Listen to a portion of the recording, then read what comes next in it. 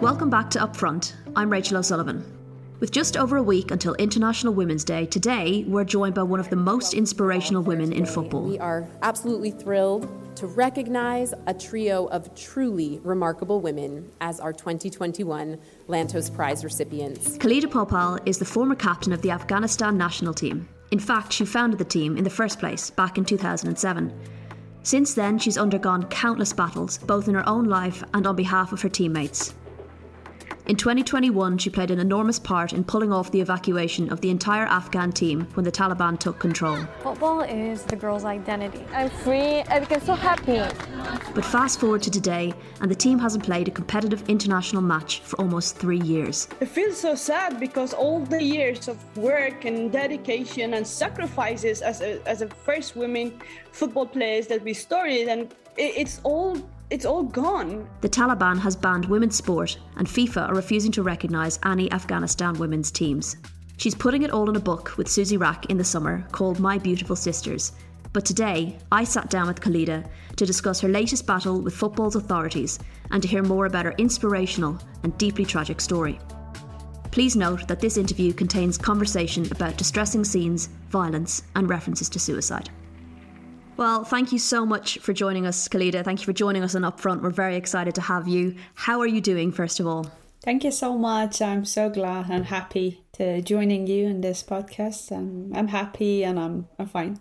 Good. I think for our listeners, the last time many people will have heard from you would have been in The Guardian, when Susie Rack wrote about the team being evacuated and your role in that. And since then, you've continued your calls for the Afghanistan women's national team to be recognised to compete because the Taliban has banned women's sport, and so FIFA are refusing to recognise the team.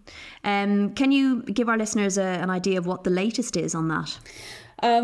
Unfortunately, nothing has changed so far. Maybe listeners have read through our interviews, back to just give a little bit of update. Back in 2021, when the Afghanistan fell in the hand of Taliban, our players, the national team of Afghanistan, the footballers, their lives were in a great danger. And with the international efforts that, like, the teams from across the world, a team of lawyers and advocates joined our campaign to help and advocate for them and lobby governments to evacuate the Afghanistan women's national team and the youth players because of their lives being in great risk. We managed to successfully lobby governments and get the national team of Afghanistan to the whole squad to Australia. They are based in Melbourne, and they are playing actively with the Melbourne Victory Club and also Victory League. Then youth teams are across the world, and they are also playing football and continue playing football. They are currently refugees. What we have been campaigning for since their evacuation is the recognition and allowance to the team who sacrificed everything. And as a co-founder of the Afghanistan women's national team and the league that we started, football for us been the tool and vehicle for advocacy and activism. We sacrificed so many things, including we have put our lives in a great danger to be the voice for our voiceless sisters in Afghanistan, using football as a strong tool.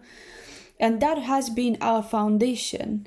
And when Taliban came and took over the country, and we have advocating for women's rights and stood against the ideology of Taliban and people like Taliban who don't want women to be included in the society or take active participation in society. Do you feel ignored by FIFA? Like, how do you think they've dealt with this situation?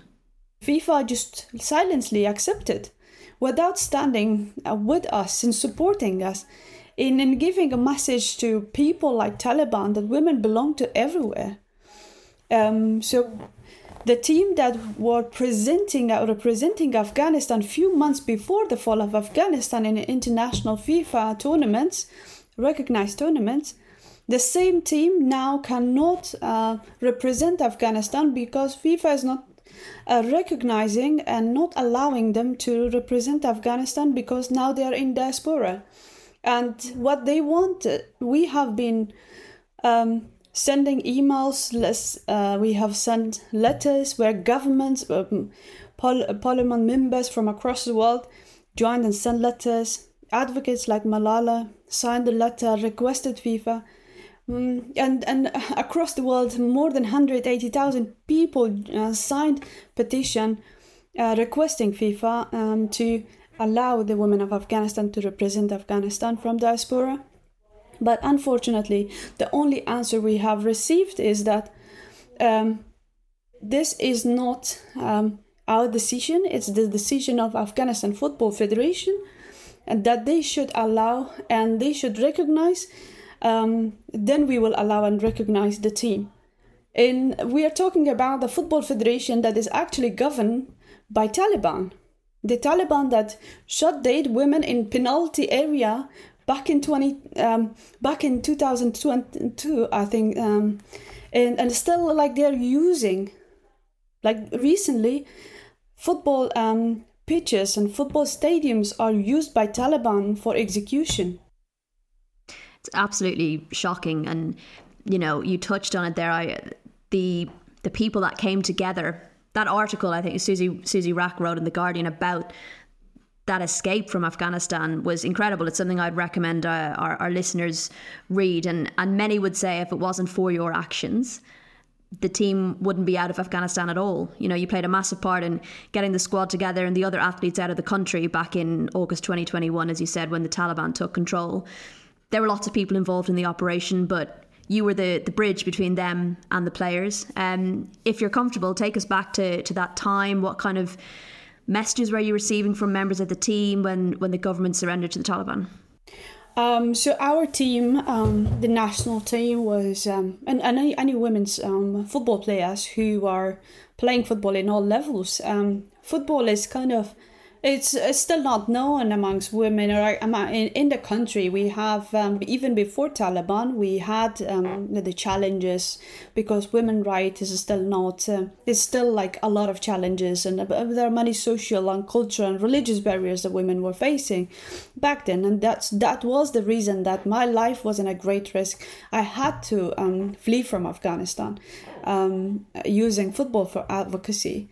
So our players, they were advocates and they were well known on their profiles, and they were minorities, and they did interviews. They publicly spoke against Taliban and ideology of Taliban. Their photos and videos were everywhere, and so when the Taliban took over the country, it was not the fear only from Taliban, but the man in the neighborhood that continuously resisted against their participation in the society, in the community, and against them playing football. They didn't like it and didn't want it. They had no protection, nowhere to go and seek support, and the enemies was outside the door. And so they were worried, and I kept the telephone was the only way to communicate with them. And I keep sending them voice messages, and they were sharing how they were stressed and worried about their life and their profiles and their families, because they didn't know where to hide. And some of them even were telling me that I have a gun in my hand. That's where that story really triggers me, and it hurts me when I remember a player who had dreams and hopes to represent Afghanistan. And she called me in FaceTime, and she showed me the gun in her hand, and she was crying and she was devastated, and she's a young woman, and she was telling me, showing me the gun and saying, "Hey, I have the gun in my hand and I'm sitting watching outside the window. If Taliban come in my home, before they touch me, I'll kill myself because I don't want them to take me. In that was the stories that I was receiving. One thing that I'm very grateful for is the power that sport has, especially football, the connection and the network that brings. And that helped me to have a voice.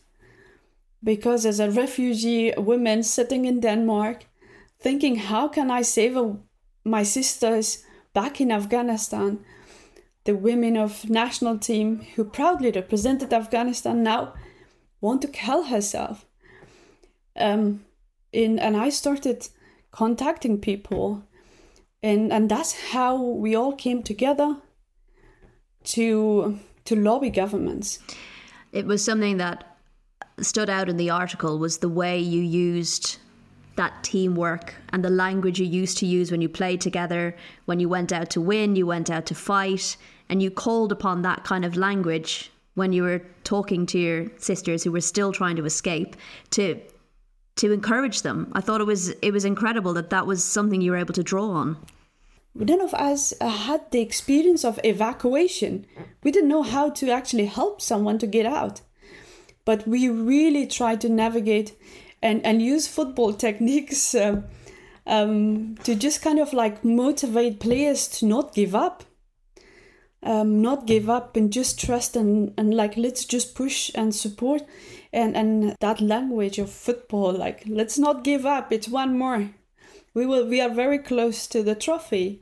It's like a trophy. Getting ourselves to the plane is trophy of a World Cup or a championship.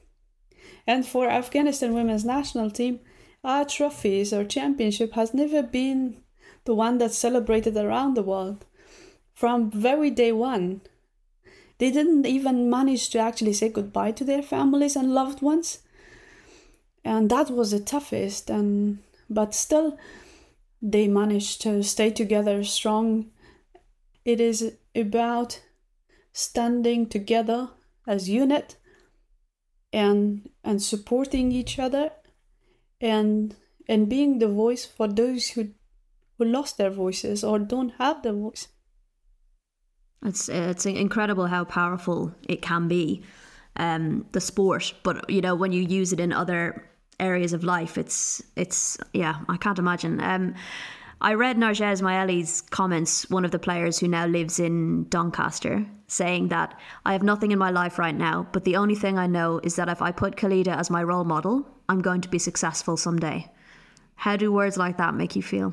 I am happy and grateful because they have someone to look up to. But I feel also responsible because every action I take, there's someone who sees and get inspired by.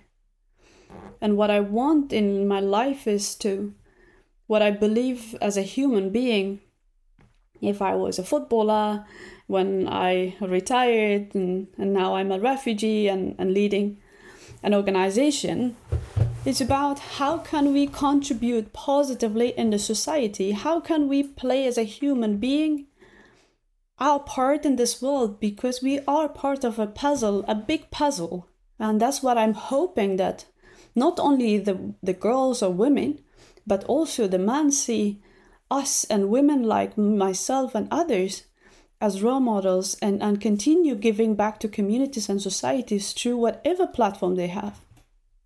So you used your voice, you gave them hope, they're using their voice and hopefully giving others hope still that in the future will be different.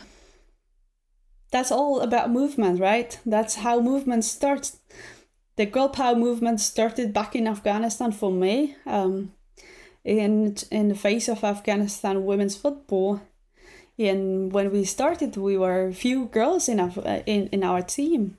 But when we faced the social challenges and resistance against women's rights and inclusion of women in the society, we started a movement through football. When you first started playing football, maybe you didn't know it could be so powerful. But what was it? What is your first memory of football? Football in so many countries, and as well as in Afghanistan, is the first game. It comes quite natural, I think, especially in development countries, because it's a game for everybody, and you basically don't need a lot of fancy stuff to play this game, right? You put stones as a goal, and you can even find a bottle of something or just something round, and you can start playing football with just two teams. Street football was quite popular at my time, and I played with my brothers and the boys in the street. I never thought that this will be something that will play a major role in my life. Just naturally came in my life, but when I grew up and my appearance changed from being a young girl to more a young woman, and that's where the resistance from society started, because in a male-dominated countries and patriarchal cultures, for women, everything is decided. The society, the community decide for you as a young girl in a very young age where you belong to, what you need to do. And that's what I faced when I was told I should be in the kitchen, helping my mom, learning how to make food, and just waiting for a man to be a bride to a man. And that's what I was.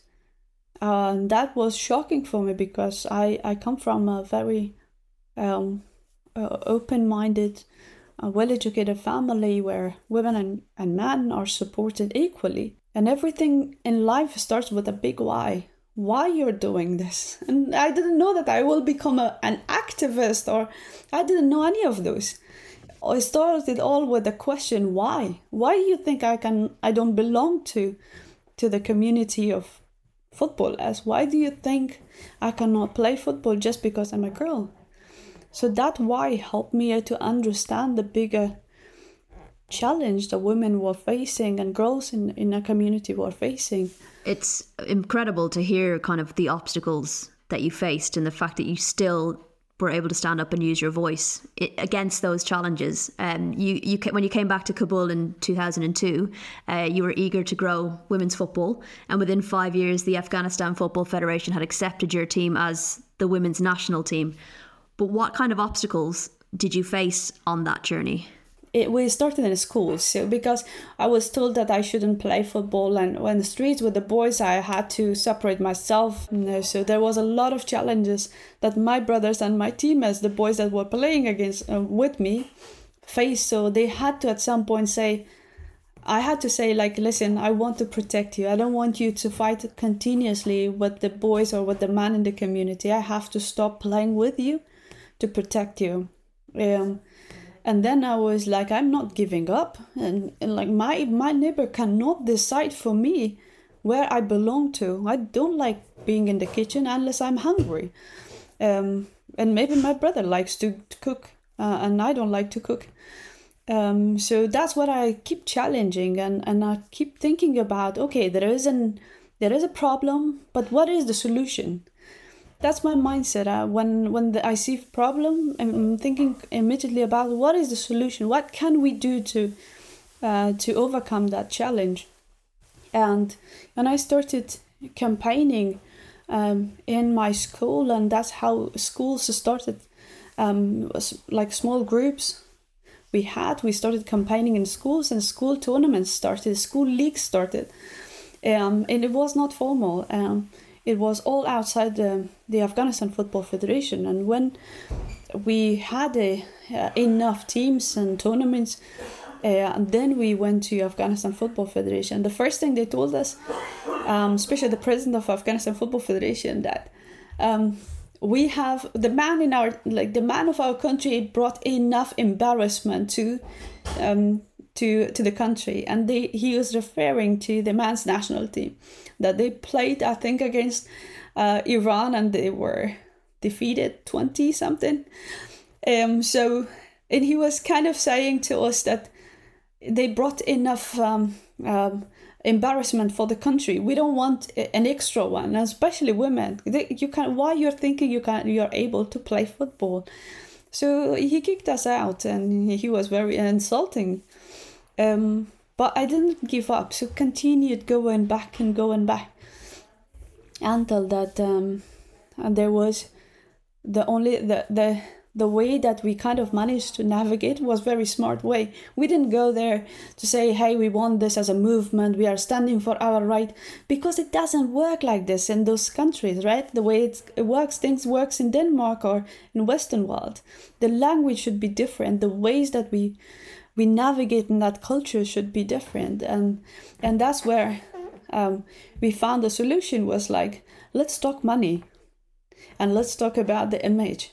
And that is because the Western world was so much interested in Afghanistan, and they were involved in Afghanistan. So they were investing. So we went with the case and saying that, listen,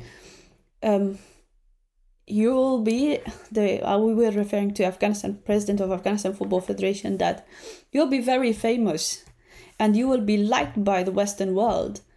And you will get enough budget just by including women's football into the structure, because anyways there is the involvement of Western world, and it will happen today or tomorrow. But if you want money and if you want fame, we will do all the work, you take the credit, and also you take the budget and money. It took him a while, but he saw his benefit, he saw the case. And that's what was the agreement, that he jumped on board and accepted to recognize our league. And then with the support of some of their coaches, we managed to help and get the first and find and establish the first Afghanistan women's national team.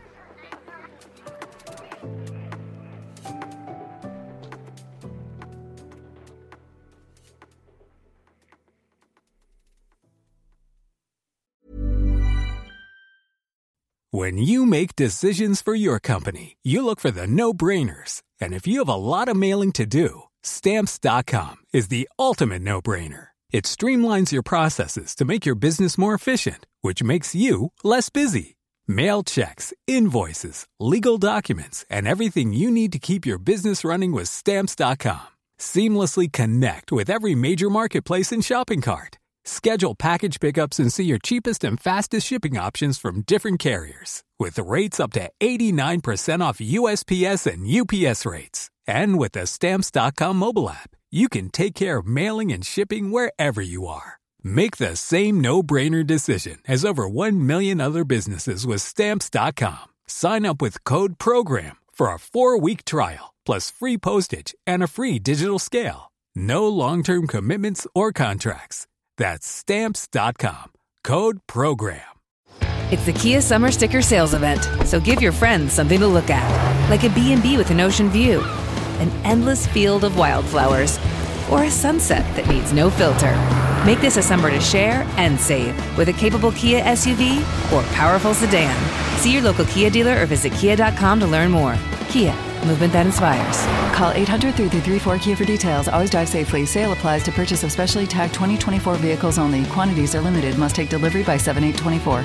Life's better with American Family Insurance, because our home policies help protect your dreams and come with peace of mind. Save up to 25% by bundling home, auto, and life. American Family Insurance. Get a quote, find an agent at amfam.com. Products not available in every state. Discounts may not apply to all coverages on an auto or home policy. Discounts do not apply to life insurance policies. Visit amfam.com to learn how discounts may apply to you. American Family Mutual Insurance Company, SI, and its operating companies, American Family Life Insurance Company, 6000 American Parkway, Madison, Wisconsin. I guess with so much opposition to women playing sport, how did you play? Where did you train, and where did you play matches? It was a long journey. We faced so many challenges. Of course, it was not easy. Just the Football Federation resisting against us. Many times we were attacked. On our way to physically attacked, we were harassed and abused. There was continuously threats against us and our participation. so many challenges that we faced. Also, not only the community and the society outside, but also the families were not ready. So many of our players they were playing undercover.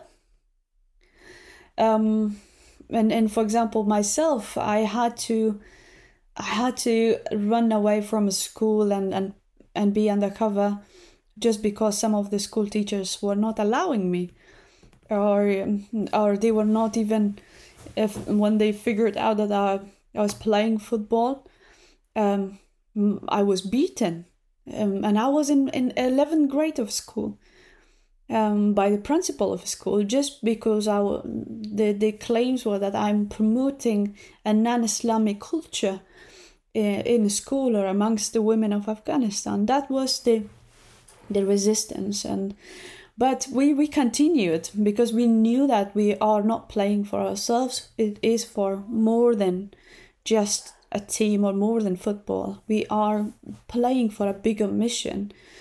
And that's what the motivation kept us. And we were first given the first football pitch we got as a national team. It was half of the court of tennis court. That's where we were training, and we were even not able to walk because it was so packed. It was tennis court for 20 people. It's nothing. That was what we got. And then later on, when we actually proved that we can bring the money to Football Federation, we can also get some recognition and positive news to Afghanistan Football Federation, because of all the medias were writing about Afghanistan have a national team and our stories. So then, and also we played and managed to bring cup in to the country. Then they give us a football pitch, which was the target for the terrorists. And it was inside a military compound where there was suicidal attacks. And we were so lucky that many times there was bomb blast, and during our training times, and that we were lucky that we survived. My God. I wanted to go back to, you mentioned earlier your parents being quite open. Your mother was a PE teacher, is that correct? Yeah. How much did they inspire you? Sport has been always part of in our families, like football, badminton. My mom and dad and some of the neighbors used to come in our place and play badminton. So growing up, seeing them being very much involved in sport, it always inspired me. And the joy that they had when they were playing tennis or badminton, I really enjoyed watching them. So, but when my mom became my teacher, and when I started playing football, she was the one helping me, providing the equipments. And when I was running the trainings and organizing the trainings, she was the one trying to support me with equipment, encourage me. In some of the courses, I was taking my mom's spot to go and kind of like take some of the courses, or like in some of the campaigns, for example, she was the one being there, because as a young girl, they didn't want to trust me. So we wanted in our campaign an adult respected, and teachers in Afghanistan respected. So my mom was there supporting. And sometimes when our teammates were not allowed to continue playing, and then it was like 5 of us, including my mom, and there was another teacher. So we would go in and knocking the door and begging and requesting that father and brother to let our teammate to play. And we were really crying and begging. So my mom was trying to argue and get them on board, telling them that if it was something bad or something wrong, I wouldn't let my daughter to play. So she was using those examples. She has been very helpful. And how did they feel when you were experiencing all of these things when you're trying to train and you're trying to play matches, and it must have been, difficult. They want to support you, but obviously it's a very scary situation.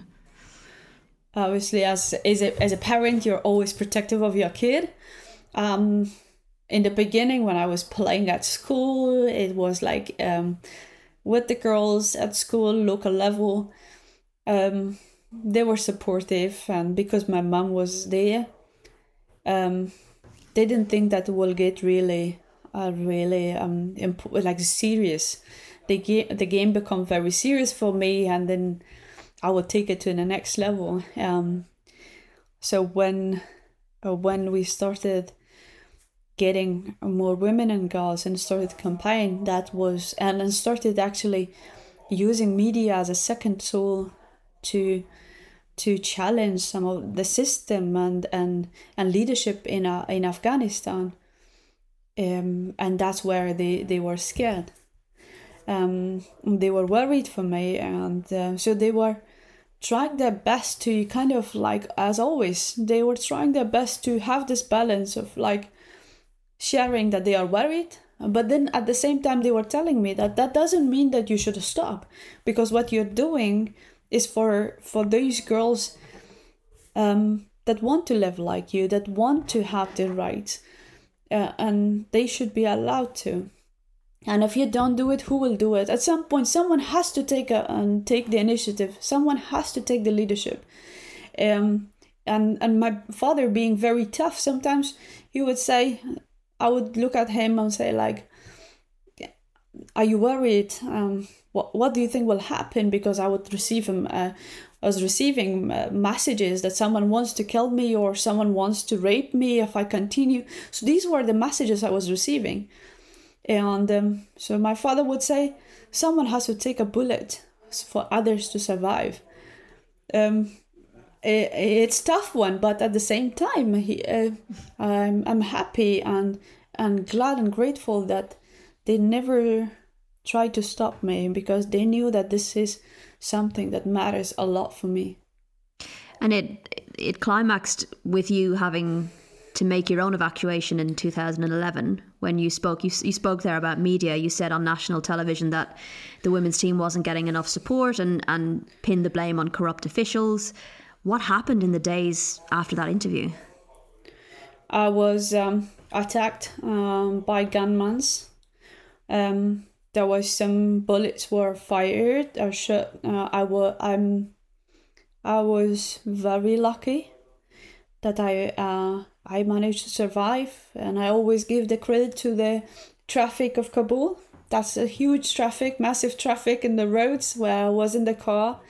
That the car was the way and there was some gunfire. And I managed to run and escape. My family were attacked. And my brother were injured. And unfortunately, it was a huge risk towards my life, because I couldn't get out and couldn't go anywhere alone. There was direct threats to my life, and I knew that this is coming to a level that I'll make a shot today or tomorrow or in 1 hour, because it was no more about football, it was no more about playing football, it was me becoming an advocate, a strong voice, a young woman in a country that for many years women were not allowed to even talk and show their face. And now a young woman sitting there and talking about women, inclusion of women in society, about women's rights, against the corruption, against the people who are involved in corruption, and that is how the corruption and abuse of power were affecting inclusion of women and girls in the society. So this is something new that the society was not ready to accept. So I had to, it was a time that I had to leave, because it was not the gunman wanted to kill me, but also there was blames that I am promoting a non-Islamic culture in Afghanistan, and that's where it actually provokes people, and that's so dangerous, because still Afghanistan is a religious country. So a woman who I didn't like to wear scarf, of course, and I never spoke against religion, but what a proper Muslim women they wanted, I wasn't. So it was easy to blame someone like me too, that is promoting non-Islamic culture in Afghanistan and taking women against Islam and all those things that came together and really provoked people. So I didn't feel safe anywhere. And that's why I had to leave Afghanistan. There was also the police that wanted to arrest me. So there was so many things that were going against me. I had to decide and leave without being able to even say goodbye to my team, and I had few hours before they put ban on my travel from Afghanistan. And I know it was a long journey before you made it to Denmark. And you've spoken candidly about your time in asylum in Denmark, and I know you suffered an injury as well, and it was a very difficult time. You felt kind of that you'd lost your identity a little bit, and I just wonder how important football was to help you, I guess, find your identity and your voice again while you were there. I mean, leaving home that you know, and people that you feel like belong to, and your community, and identity that you have built in your country. You are someone, and then you come to a country as a refugee or asylum seeker or a stateless person. So what you face is that whoever you are, whatever identity you had, and all the networks, everything you had, you lost. You're someone with no identity. You're someone with no home. You're someone with no network. You're someone that knows nothing about the new community or new country that you entered. And that's the journey of so many refugees and asylum seekers that come to a new society, new country. And this is the toughest one. And identity crisis it's the worst thing that happens to any human being. Being in asylum centers, it is very tough environment to be, because it's negative and it's stressful. The unknown situation, waiting in a refugee camp, which is the old military compound or old military base that is now turned to a refugee camp in most of the European countries, and you're waiting for a decision, someone to take a decision about your life and about you, and about your future, and that stress cannot let you to sleep, cannot let you to relax, cannot let you to just be you. And that's what I faced, and the challenge I faced mentally. My mental health was really not good in that time, and I was going through depression and the refugee centers, going through one to another the refugee centers, missing home, missing family, at the same time going through this interview process of someone investigating you, why you came to our country, what do you want, why your life was in danger. So you have to keep argue with someone sitting there as an immigration officer to tell that person why you were to stay in this country, why you need protection. And that is traumatizing, the trauma that you keep keep bringing, like you have to live that story every day. And that's tough one. And so what helped me to go through the process was sport and football. There was a time that I was feeling giving up on my life. I couldn't manage anymore. I didn't know anybody, but there was women in the refugee center where she lost her kids in war, and she had nobody, and she couldn't go through the process and through this depression, and she tried to suicide. And someone knocked my door in the refugee center and told me, hey, we need a translator. We need your help. And that's where I faced that situation. And that's where the purpose in my life kind of like it reminded me why I started from day one, why I'm here. I didn't play football, or I didn't start. My purpose is not just to serve the women in Afghanistan or the people of Afghanistan, or football can never define me, or the national team, or all those titles that I got. It's my purpose to support and to give help to someone who needs that. And for me, sport and football has been always the tool. So I decided to actually take the ball and start coaching at the refugee center, and not only football, but all sorts of sport, to keep women healthy, but also to move, to get out of the refugee center, to create this sisterhood, sympathy and love, where we can all go through this together stronger. You're helping them, I guess, find their voice and also find their identity again. Yes, in a way, yes.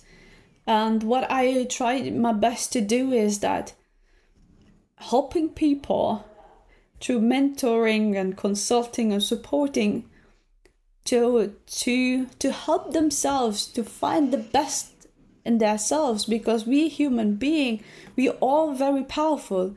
We are all unique in our own ways, and we have power. It's not that today I have this certain status, or like I'm in a certain places. I'm powerful, and someone who doesn't have the same privileges as mine, or he or she is not strong enough or powerful. We are all having a unique gift, and we are strong in our own way. And all we need to do is to identify what is our purpose, what matters for us, and how we can use that purpose and power that we have and passion we have to create change for ourselves, but also for others in the community. And since I learned that if you take football, if you take all these identities or titles from me, you cannot take what makes me happy, and that's my purpose. One thing that nobody can take away from me is my purpose, and that keeps me alive. I thought it'd be worth maybe just touching on some of the brilliant work that you're continuing with Right to Dream and Girl Power, and maybe tell our listeners a little bit about those two projects. Girl Power is a movement, and it's a refugee-led organization. We are training the young women, we call it young leaders, who wants to become an advocate or activist and want to use their power, if it's sport or it's music or art, to inspire others to become role models in their communities, to give back to the communities. That's what we provide trainings. There's mentorship programs, leadership programs that we provide, 6 months of leadership programs for a specific selected group of young women. And then we also provide training and sport activities in refugee centers and asylum centers and in marginalized communities, that to build bridges between divided communities. And incredible, the expanse and the growth. You must be really proud, I guess, to have it across so many parts of the world.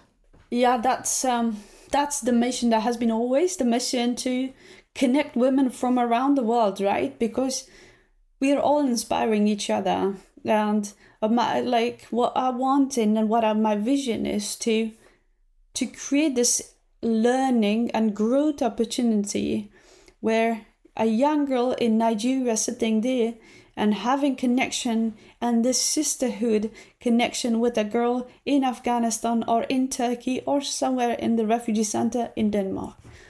And so that's why our programs have this physical aspect, but also digital aspect, to connect the women together. If you had one message that you would like to send out to some of these girls and women that you're hoping to reach, what would it be? I would say that believe in yourself and believe in power that you have. We are strong. We are strong and we have our unique gift. Find out what is that unique gift that you have and how you can contribute in the community to inspire others. I love that. Obviously, you've been through a huge amount. Your journey is incredibly inspiring. And I really appreciate you sharing it with us today.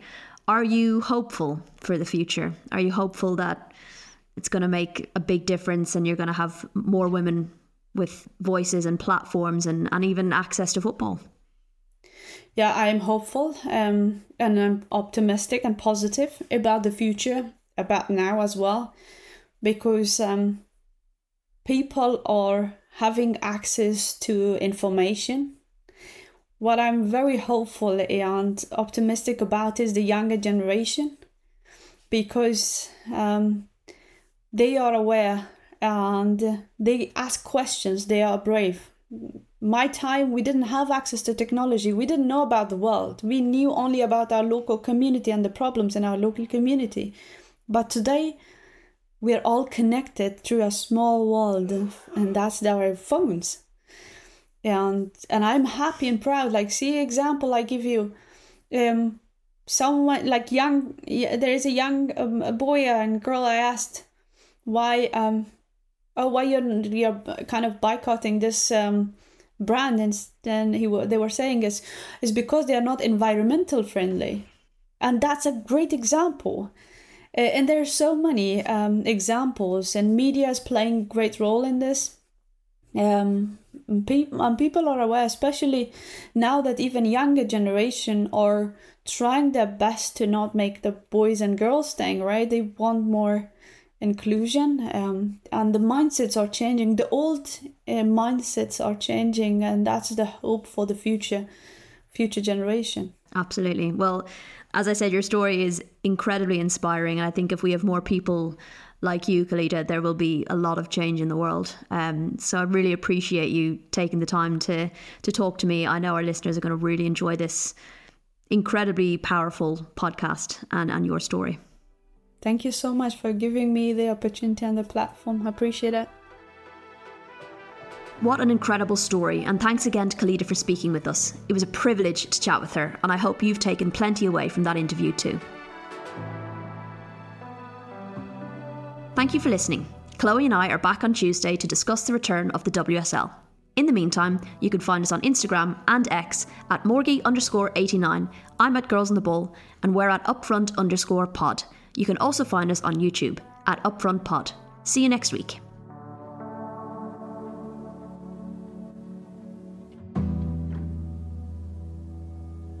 Upfront is a Stack production and part of the Acast Creator Network.